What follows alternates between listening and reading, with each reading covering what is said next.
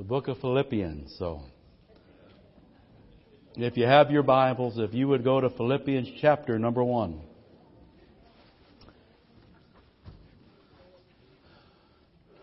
The book of Philippians. Amen. Chapter number 1 and verse 1. And I want just to highlight some key words in these first couple of messages.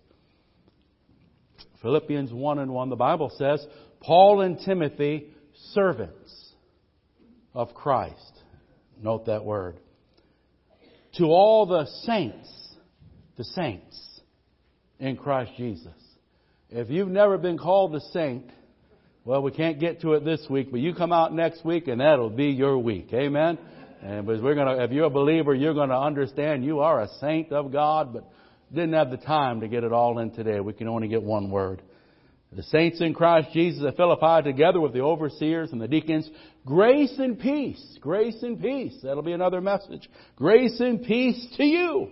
Amen. To you. That's God's word to you. Grace and peace. From God our Father and the Lord Jesus Christ. I thank my God every time I remember you. In all my prayers for all of you, I always pray with joy. And joy will be that last little nugget that we glean, and we'll get there in a few weeks. Because of your partnership in the gospel from the first day until now, being confident of this, that he who began a good work in you will carry it on to completion until the day of Jesus Christ. Amen. We want to talk about saints and servants, but we'll only be able to get to the servants today. And these are key words from the greeting. Now, we'll probably be in this at least three or 4 months, just going through these 4 small chapters, but listening to what God would say to us. And these are key words from the greeting. As we begin this sermon series from the book of Philippians, it's a short but rich letter written by the Apostle Paul when he was in Rome under house arrest. And it's a book of joy in the midst of our circumstances. 16 times, joy or rejoice in its various forms is used in these 4 little chapters. This is where we get the familiar, rejoice in the Lord always. And again I say, rejoice. But more than joy, this is a book about Jesus. One of the greatest and most profound passages of our Lord is found in this little book. We find the words in the 2nd chapter, how God exalted Jesus to the highest place and gave him a name that is above every name, so that at the name of Jesus every knee shall bow and every tongue will confess that Jesus Christ is Lord. Can you say amen? This book is about Jesus. If it's not about Jesus, throw it away and find another book. This is about Jesus. It exalts Jesus. It honors Jesus. Points men to Jesus. Encourages us in Jesus. This morning we want to focus on Paul's greeting. And there's some nuggets of spiritual gold within these few verses that we can excavate and we can be enriched by if we'll just pause and look into the Word of God. So number 1, we're going to look at that word servant. Servants are literally bond slaves. Verse number 1, Paul begins, Paul and Timothy, servants of Christ Jesus. You know, in the eyes of the church, in the eyes of the Philippians, Paul and Timothy were apostles. They were heroes. They were founders of the church. They were miracle workers, leaders, fathers in the faith. But in Paul's eyes, he and Timothy were something quite different. He introduces them. He describes himself as a bondservant, a slave of Jesus Christ. A slave not of Rome, not of men's religion, not of the Hebrews, but of Christ Jesus, his Savior and his King. For again, this word in the Greek, the doulos, this word denotes a willing slave who happily and loyally is linked to the master. And now Paul is not peculiar in this, for if we go through the various epistles, we'll see Peter not just describing himself as an apostle, but a servant or a bondslave of Jesus Christ. We'll see Jude, again, not an apostle, but a servant of Jesus Christ. We can go to the book of James. And the same thing, not just an apostle, but a servant or a slave of Christ. And this is how they saw themselves. And this is how all believers, to one way or the other, need to see ourselves in Christ. In Paul's case, he was a servant, but it wasn't something against his will. It's something he did in response to the love and compassion and greatness of God. It's something he did with a willing heart, a loving heart. It's something that he did with a joy and a desire in his service. Paul was saying that he was Christ's slave and that he wished to serve him as any obedient servant would serve his master. Now to some people, the thought of being a servant or a slave of Christ is unpleasant. I mean, it certainly rubs the carnal and the proud and the unconverted in the wrong way. But to those who really know Jesus, to those who really have been born from above and have experienced this abundant life, have tasted the goodness of God and have partaked in this great salvation, then like Peter wrote in 1 Peter 2:7, it rings true. To us who believe, He's precious. To us that know Him, Jesus is wonderful. To us that have really tasted of the goodness of God, it's not a meager thing. It's an exciting thing to serve the Lord. It's a noble thing to serve the Lord. It's a thing of honor to say, I'm not my own. I belong to the King of Kings and the Lord of Lords. And I'm not ashamed of Him and I'm not ashamed of His gospel. Can you say amen?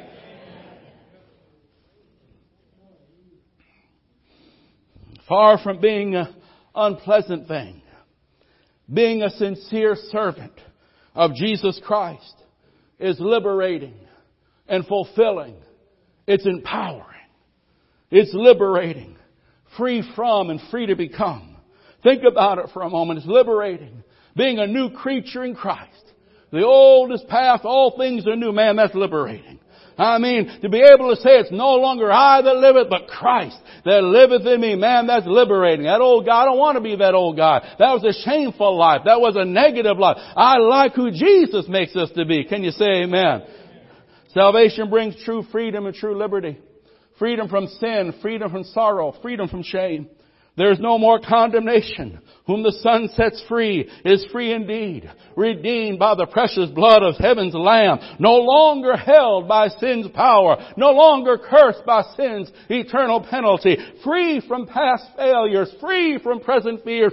Free from future judgments. Free because whom the Son sets free is free indeed. Free for in laying down my life, I found His life. And that's an eternal life and an abundant life, an overcoming life. There's new life in Christ for those that know Jesus. For where sin was a hard taskmaster and sin brought shame and sorrow, Jesus, His yoke is easy and His burden is light. Can you say amen? In my surrender, I found my freedom. And I would suggest if you're a Christian this morning, it's not on my notes, but I just can't. If you're a Christian and you're struggling, a lot of times Christians struggle if there's a rebellious part that hasn't been laid down. Because we find our peace in our surrender. We find, as we come under the yoke, that's where you find it. As we say yes to the Lord and do it His way, that's where we find that grace. That's where we touch that comfort. That's where we enter into that freedom of serving God and living this life. Hallelujah. Glory to God. I know it wasn't for you. It must have been for the person next to you. Of course. Amen. Coming to Jesus Christ and becoming a servant of the Lord. Friend, it's liberating. It's liberating. What a wonderful change. In my life had been wrought. Since Jesus came into my heart. Isn't that right? I'm glad I'm not the guy I used to be. I don't know about anybody else. Liberating. And it's fulfilling. It's fulfilling. I want you to think about it. It's fulfilling. The Bible says we are complete in Christ. The Bible says we were made by God and we were made for God.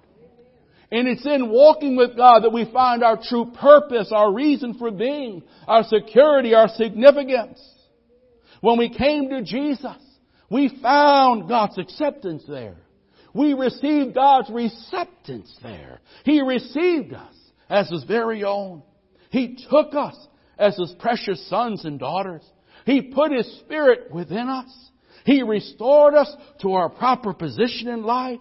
He awakened us to our eternal purpose and destiny. He exalted us to a privileged place of being sons and daughters of the living God. Every now and again you run into someone. They're trying to find themselves. I said, man, you're right there. Just look. There you are. No, they're trying to find themselves. I want you to know you'll never find yourselves outside of Jesus Christ, because He is the one that reconciles you to God the Father. He is the one that gets you back into peace and relationship with the Almighty God who created you, and then He redeemed you. Oh, folks, in Jesus Christ, it's not just liberating. Man, it is fulfilling, because we become who we were created to become.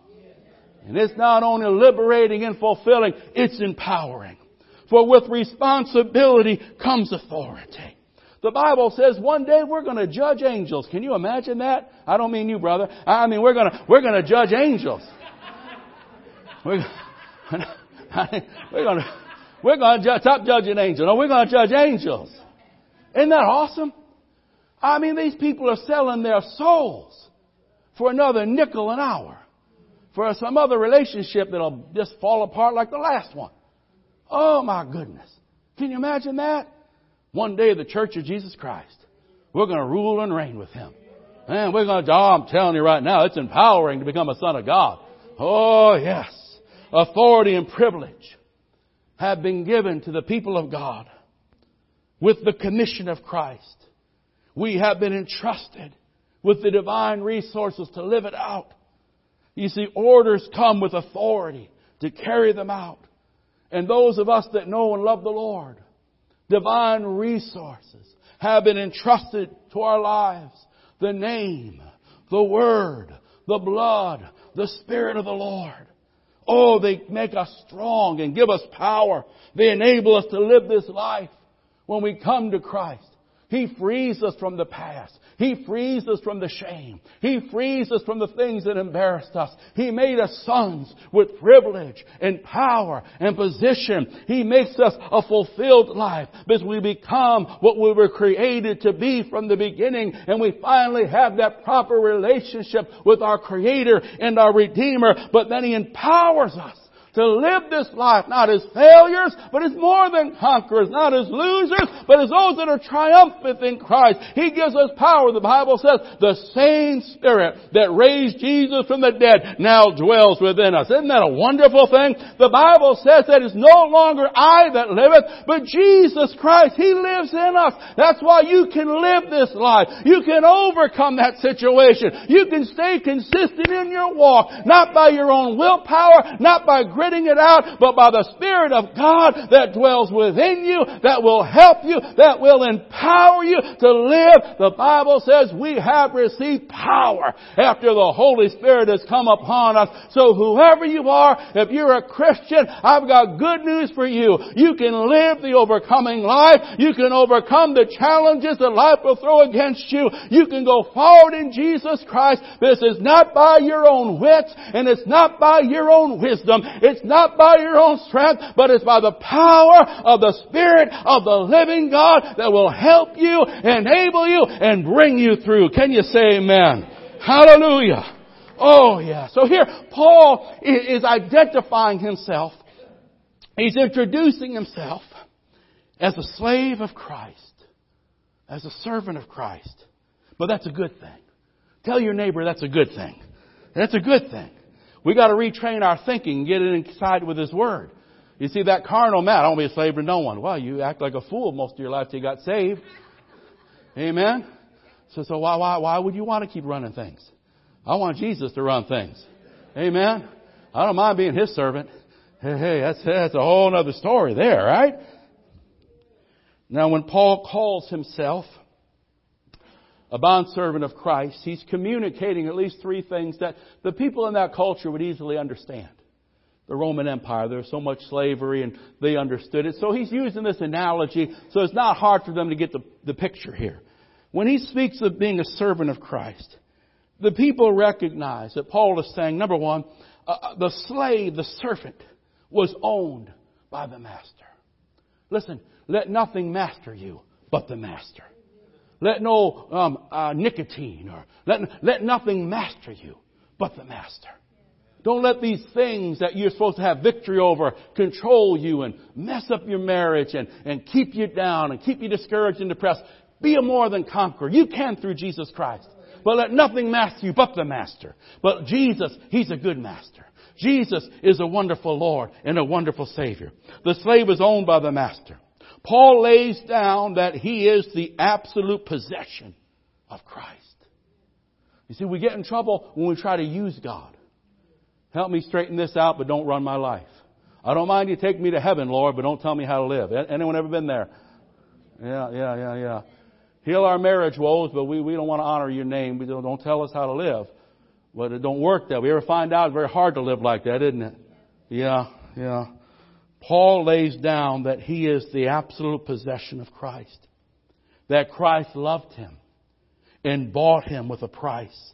And he could never belong to another. That's why when people look and they say, why do you do this? And why don't you do that? Our answer as believers is simply, hey, I live the way I live because I don't belong to myself. I belong to Jesus. He's my Savior. He's my King. He's my Lord. It's not up to me. I belong to Jesus. I belong to another. I'm God's property. I'm the sheep of His pasture. When they say, why do you do that? Or why don't you do like the rest of us? Because I'm not like the rest of us. I'm a Christian. I belong to Jesus. He's my Lord. And I live the way He wants me to live. And I live in a way that pleases and honors Him. And I find that glorifying and gratifying and pleasurable. 1 Corinthians 6, 19 and 20. Let's get to the Bible. Because sometimes, again, we're such a rebellious people in our carnal nature, our fallen nature. We all have a fallen nature. And in America, we're getting all that, the John Wayne mentality. But sometimes it seeps in the church. And when we like to be in control, when Jesus says, I'm Lord, you can't be in control. And so sometimes if we hear lingo like this, even though we read it from the Bible, I can see rebellion on people's faces. Amen? Can I prove it to you? Can I prove to you that you got a carnal nature that doesn't even you don't even like God telling you what to do? Can I prove it? Come on. So go ahead. Prove it. I'll never forget when I was about 16 or 17, New York State finally passed the seatbelt law. Seatbelt law. Never forget it. Seatbelt law, right? Most of you get in your car, you put your seatbelt on, don't even think about it, do you? I'll never forget. My church, we here didn't have much of a parking lot, about 5 parking spots. So we borrowed, there was a Catholic school down the street, and we parked there, so you'd walk. And I'll never forget when it first came in. I'm walking with Mom or Dad, walking with someone from church to the parking lot with some of the most godly saints in our church. I mean, I'm telling you, the prayer warriors, the intercessors. And you should have heard them talk. I'm laughing. No one's going to tell me to put a seatbelt on. I don't know who they think they are in Albany. I'm not wearing a seatbelt. They can't make me. Well, all my life I've been driving.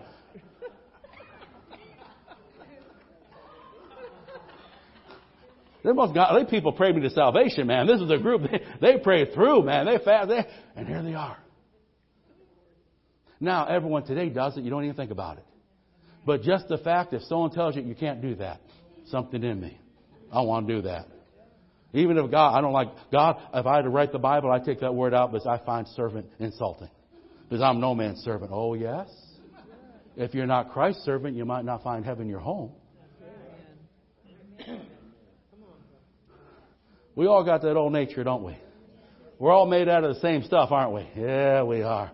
And I don't like it any better than you. Amen? 10 items. I got 11. 10 items. No, okay. The slave was owned. Here it is. Do you not know? Paul writes that your body is a temple of the Holy Spirit who is in you, whom you've received from God. And here it is. You are not your own. Isn't that what it says? I'm not my own. You were bought at a price. Therefore, honor God with your body. Live pure and holy. Live the way God wants you to live. You're not your own. But listen.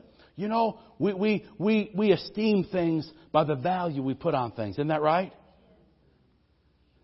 I wouldn't give you a lot of money for a disposable paper towel thing, right?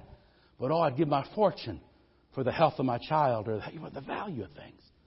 When the Bible says, you put your name in there, Andrea, Sandy,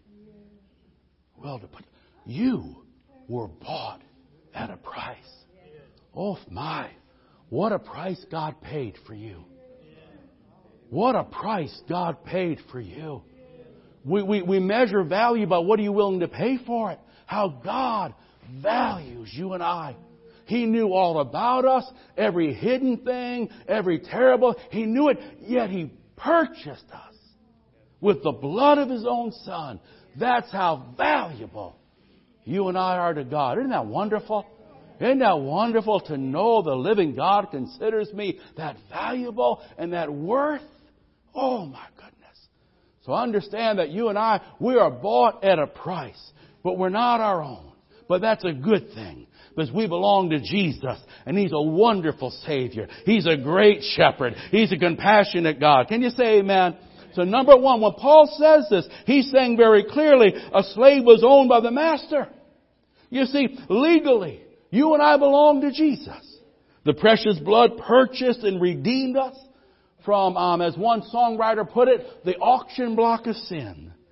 And Calvary's cross, where Jesus died for you and for me. That wasn't a tragedy, my Lord. It was our victory. It was our deliverance. For there the price was paid. There the sacrifice for our sin paid. There the it is finished, which means paid in full, was declared by God's own Son. And Paul is saying, we who know the Lord, we who have received Jesus personally, living for Him publicly, we have been purchased, and now we are the possessions of Christ. One writer described it like this. Here's the picture. He said, we were slaves to sin, ruined by the fall, dead in transgression, separated, marred, messed up. We like to say broke, busted, and disgusted. But he said, but Jesus looked upon us. And He saw our need. He saw our helplessness. He saw our condition. He saw our guilty estate. And when He looked, the most wonderful thing happened. He didn't shrink back. He didn't turn His head and wave us off. He didn't walk on by. Instead, He loved us. And He drew near to us. He came close to us. And He purchased us. And He made us His very own. And now we are forever His. We belong to Him. That's a glorious thing. That's a blessed thing. That's an exciting thing. That means we serve Him. And we honor Him with our lives. And we give our best to please Him. But it also means that we can be completely confident that He cares for us, that He watches over us, that He provides for us, that He protects us, that He'll never leave us, and He'll never forsake us. In the ancient world, there are various ways that one could become a slave and one could be freed from slavery. But in spiritual terms, there's only one way for deliverance. You have to be bought. You must be bought by the one and only one who can pay sin's price. For no one can ever buy their own salvation. No one can merit it. No one can earn it. There's nothing I can do to get my own forgiveness. There's nothing. It's impossible for me to merit God's compassion and mercy. In fact, the Bible is so clear, there is no other currency that heaven will accept except the blood of Jesus.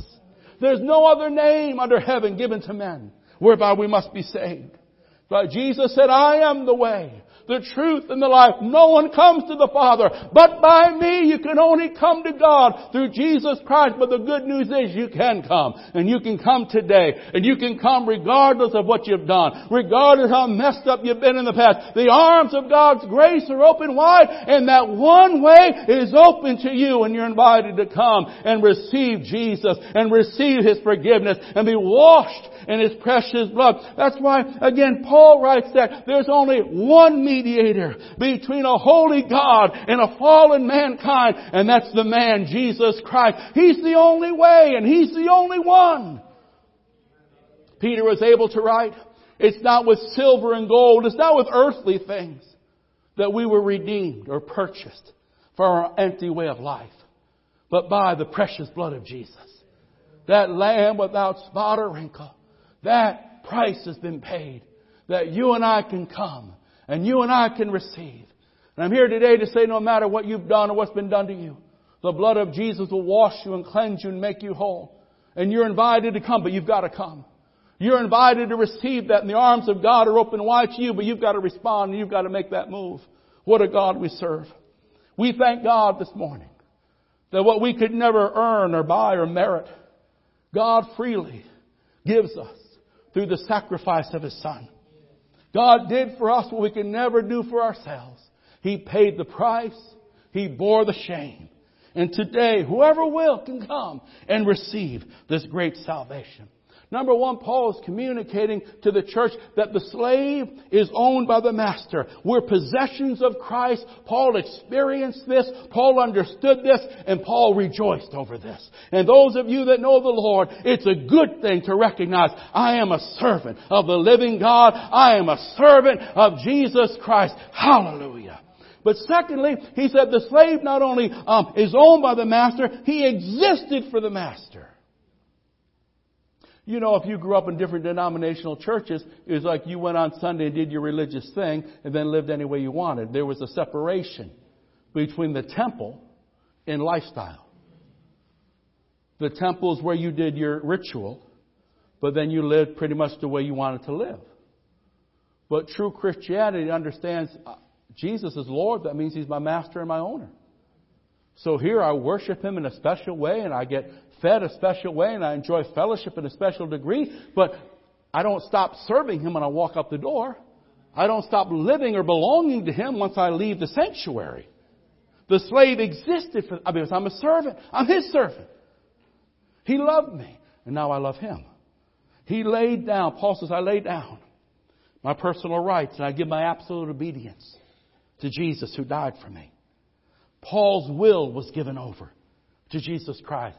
It was Paul who said, Philippians 1 and 21, let's look at that. Paul said these wonderful words, most of you have heard of them. He said, for me to live is Christ and to die is gain. But let me highlight that first part. To live is Christ. When we say to live, what it makes me come alive is Christ. I get excited about Christ. He's saying, I live for, I come alive to. It's my source of joy and excitement and fulfillment. And we should all feel that way that know the Lord. Amen? Knowing Jesus, it ought to give us a motivation in life. It ought to give us a desire in life. It ought to give us an excitement and a strength in life. Now, if we were to say, what are you alive to? I live for. What do I live for? Now, in the natural, someone says, I live for sports. I live for shopping. I live for my job. Family, fishing, friends. Who knows? I mean, that's just. And in the natural, we understand that. In the natural sphere, we understand that language. But as Christians, Jesus and serving Jesus should also excite us. It should stir us. It should energize us. It should motivate how we live and the choices we make. It ought stir us for our priorities. It ought to direct our ambitions. Can you say amen? We should find joy in pleasure, purpose in living and knowing Jesus Christ. Look here how Paul gives his reasoning. 2 Corinthians 5, 14 and 15. Here Paul explains his rationale for the way he lived and how on fire, we used to use that phrase, on fire he was for Christ. He says, for Christ's love constrains, compels, ignites us.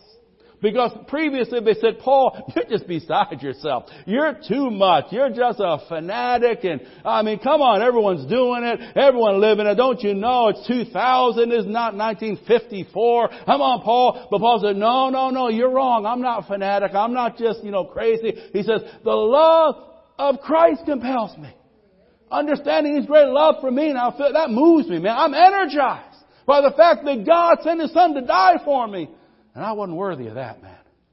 Because we are convinced. Paul says, I'm convinced. I'm going to give you my rationale for the way I live. I'm convinced about this. You got to be convinced about something.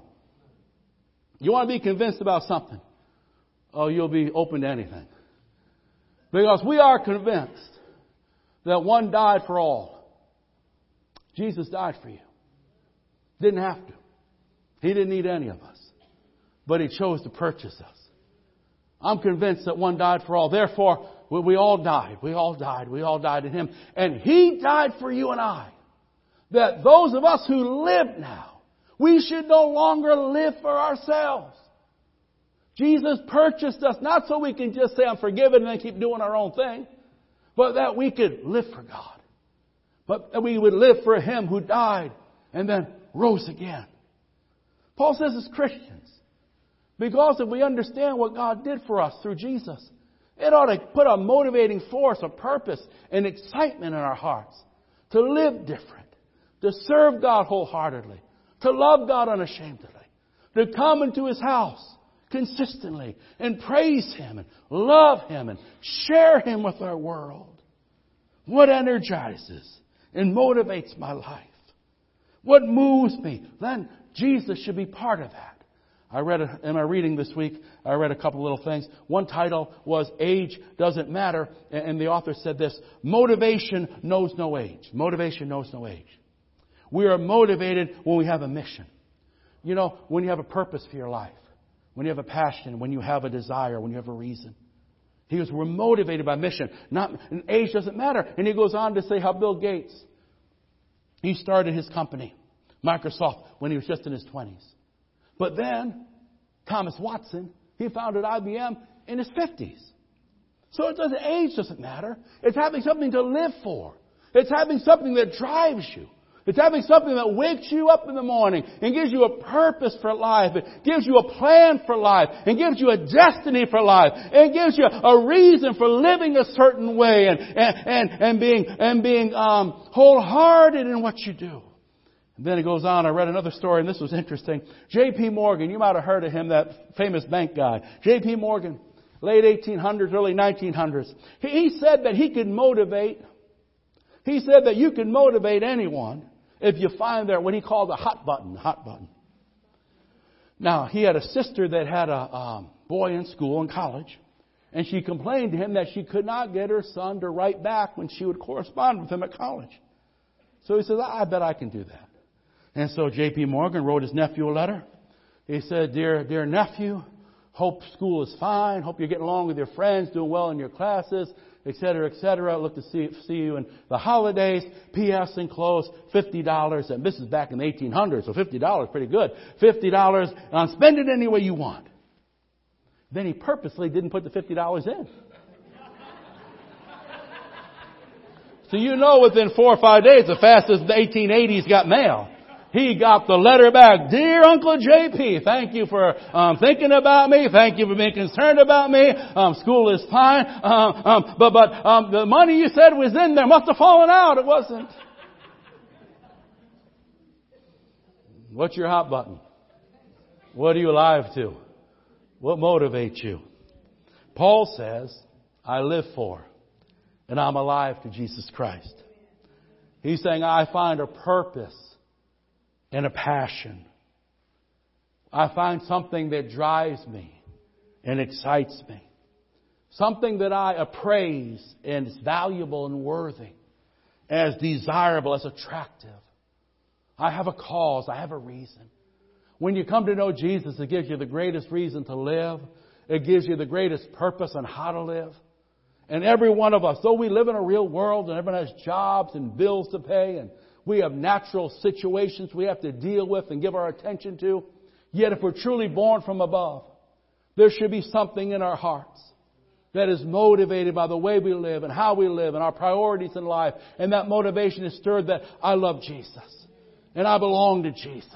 And I'm excited about this God. And I love this God who first loved me. And I want to serve and I want to please Him. And I want to be part of what He's doing in the earth. Paul writes here, he says, as a servant, I not only am owned by the Master, but I exist for Him. And knowing what He's done for me is actually a driving force in my life. That's why we praise Him. That's why we sing with all of our hearts. That's why when we're around the jobs, we're doing our best to live right because we want to be a good witness. We're believing that God's going to use us to speak to someone and shine the light on someone. That's why we live in such a way where Missions Month comes and we're asking God, how can I give and what can I do, Lord, so this gospel can go to places that haven't heard it. There's something within me that drives us and motivates us. If someone is a true Christian and you've really been born again, and you're in love with Jesus, there will be a motivation, there will be a driving force, there will be an inspiration in your life that'll determine your morality, your priority,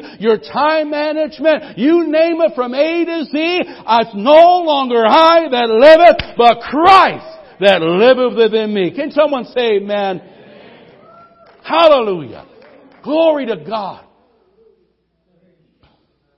And this last thought about the slave, Paul writes, now not only am I owned, I exist, but you know what? To be a servant, slave of Jesus Christ is a precious position of honor. You remember back in the 70s and 80s, some of y'all can't remember, and some of y'all, well, you can remember, but some, now in the 70s, T-shirts, right? T-shirts. Remember T-shirts? These people go with T-shirts. I can't remember last time I wore a T-shirt, but T-shirts, you know. And there was always that one T-shirt, and it said, I'm a fool for Christ, or I'm a slave for Christ. And then on the back it says, whose fool are you? Whose slave are you? You're going to serve somebody. You're going to serve somebody. You're going to serve somebody, and you're going to stand before the living God someday. You might be you. You want to be your own God. I hate it for you when you meet the true and living God, but you don't deal well with imposters. Right? But those that know the Lord. Oh no, being a servant of Jesus, that's a noble thing. That's a wonderful thing. That's an exciting thing. To be His servant is a precious position of honor. To be Jesus' servant was a position of honor. It was an exalted place, not a lowly place. The believer's slavery to Christ is no cringing, cowardly, or shameful thing. No. That's what dope does to you. That's what that booze bottle do to you. That's what living frivolously and ruining family. That's what that'll make you look cowardly and foolish. Come on, say amen. The way of transgressor is hard. The Bible says that, does it not? There is a high cost for low living. But I'll tell you what, serving Jesus, there's nothing shameful about that. There's nothing embarrassing about being bold and courageous and declaring how good God is and how we love Him and we serve Him. Oh no. This world not ashamed of their nonsense. We cannot be ashamed of Jesus Christ. There's a position of honor. It's an honor that bestows upon a man the privileges and the responsibilities of serving the King of Kings and the Lord of Lords. Dr. David Jeremiah writes, to Paul, the term servant or bondslave was a title of dignity and humility. There was no greater position than to be a servant of the living God. And we would do well, he writes, to remember that God did not save us to be sensations, but rather, like our Lord, to be servants. I want you to look at John 12 and verse 26 as we wind this up and come to the Lord's table. Look at this precious scripture. I want you to see how God the Father looks upon those that call themselves servants of Jesus Christ. Because what the world thinks really doesn't matter, does it? It's what God thinks. And what? Whoever serves me, Jesus said, whoever serves me must follow me. So I'm not just a servant because I say I'm a servant. I'm a servant because I'm following Christ. Amen? I'm living for Christ. Whoever serves me must follow me. And where I am, my servant will also be. You know, when you're a servant of Jesus, it gives you a place of intimacy and access and confidence with God. Wow. It brings you into a place of communing and walking in relationship with God. But now look at this. And my Father will honor the one who serves me. Isn't that wonderful? Intimacy and honor belong to the servants of Jesus Christ. The honor of man pales in comparison and importance to the honor of God. We have this privilege bestowed upon us because of the blood of Jesus and the cross of Calvary, making unworthy people like us worthy and acceptable sons, no longer cringing, sinful beings. And that's why we remember. And that's why we give thanks. That's why we are unashamed. And we are wholehearted in our love and our devotion to Jesus Christ. That's why we praise Him. And that's why we proclaim Him. What a glorious verse. Can I look at that one more time? Oh, what a precious verse. Whoever serves me must follow me. So if we're servants, that means we're living for Jesus. Amen? That means we're living the way He wants us to live. And He says, what a blessing here. And where I am, my servant will also be. If you'll serve Him, He says, you're going to have a special relationship with me. You can talk with me. You can have intimacy with me. You can have access to me. You can be brought into my confidence and have that relationship with me. And I'll tell you what, above all that, the Father has a word for you. And the Bible says, my Father will honor the one who serves me. What a thought that God Almighty honors those that serve the Lord Jesus. Regardless of what this world thinks. They could think we're not with it. They could think we're a cult. Man, they could think, we're out with the times. But the Almighty God says, I honor those. I bless those. I esteem those that serve my Son. Hallelujah. And that's why you and I serve Him.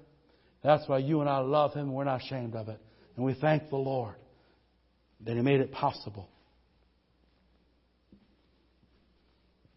Now, you and I, some of us were crazy before we got to know Christ. Some of us certainly, wow.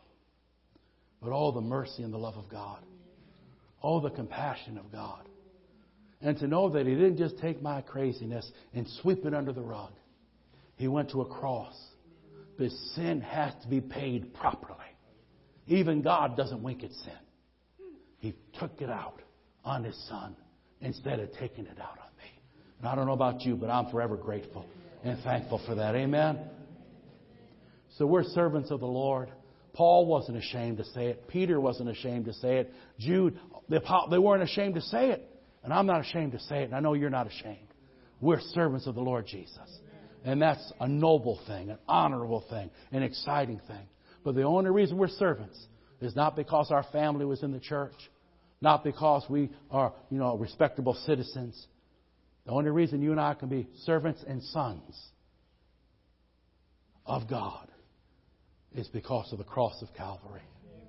Because Jesus went to the cross in our place and shed His blood for our forgiveness. And as we receive Him, we receive this salvation. And that's what communion's all about. It's remembering what He did on the cross. And it's giving thanks for all that He did on the cross. Amen. Hallelujah. Glory to God. As the men come and serve us, let's just begin to bless the Lord. Somebody, oh, the blood of Jesus. Oh, the blood of Jesus. Oh, the blood of Jesus. It washes white as snow. One more time. Help me, songbirds. Oh.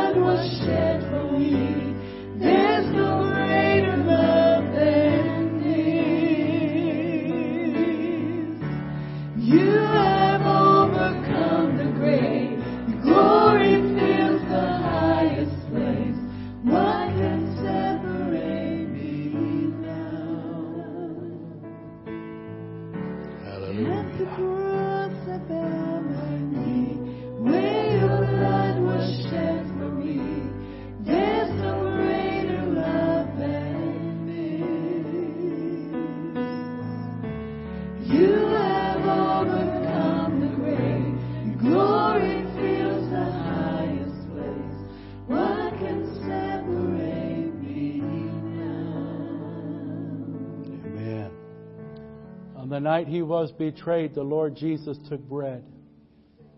And he said, this bread symbolizes my body broken for you. God made a choice. And he chose you. Before he created the heavens and the earth, he knew you. He saw you. He knew how you would live. He knew how you'd be born. And from before time was, God chose you. And in choosing you, he chose to send his Son to purchase you and to redeem you. And now the choice is yours. And now the choice is in your lap. No matter what you've done, if you want to know forgiveness, true forgiveness, eternal forgiveness, you just got to come and say yes to Christ. He chose you, but now you've got to choose him. And now once you've chosen him, it's important that Jesus said we do this, every time we do this, to remember him. And hopefully to meditate and think and grow to really appreciate the significance of the cross and of his sacrifice and all that he did. So we would never take it lightly or just religiously. It would never just become a ritual. But what we are doing this morning will have a great meaning and significance with how we live our life and to whom we serve in the measure and endeavor and desire in which we serve him. He chose us. And if you haven't chosen him, right where you're seated, all you need to do, Lord Jesus, come into my life. Forgive me of my sins. I surrender. I'm going to serve you from now on. Come on in and make me new. And I'll give you my best as you help me to. That's simple. If you're here today, as most of us are, and we have chosen, let's meditate and think about what a great God we serve. What a wonderful salvation he has given us, who in ourselves were unworthy of it. And I pray that as we meditate on the greatness of our God and his salvation, it would motivate us and move us. That like Paul, we could say, I live for Christ. Yes, I love my family, and I love this, and I love that, and I love friends like the rest of you. But I live for Christ. I get excited about Jesus Christ. I live the way I live because Jesus is real to me. Amen? On that night he was betrayed. He took the bread and he said, this is my body, symbolizing my body that's soon to be broken for you. And when we do it, we remember him and we give thanks. Lord Jesus, we thank you that you took our place and you offered yourself as our substitute to endure the punishment that our sins deserved. We remember you and we give thanks and praise to you. And we look afresh with a fresh appreciation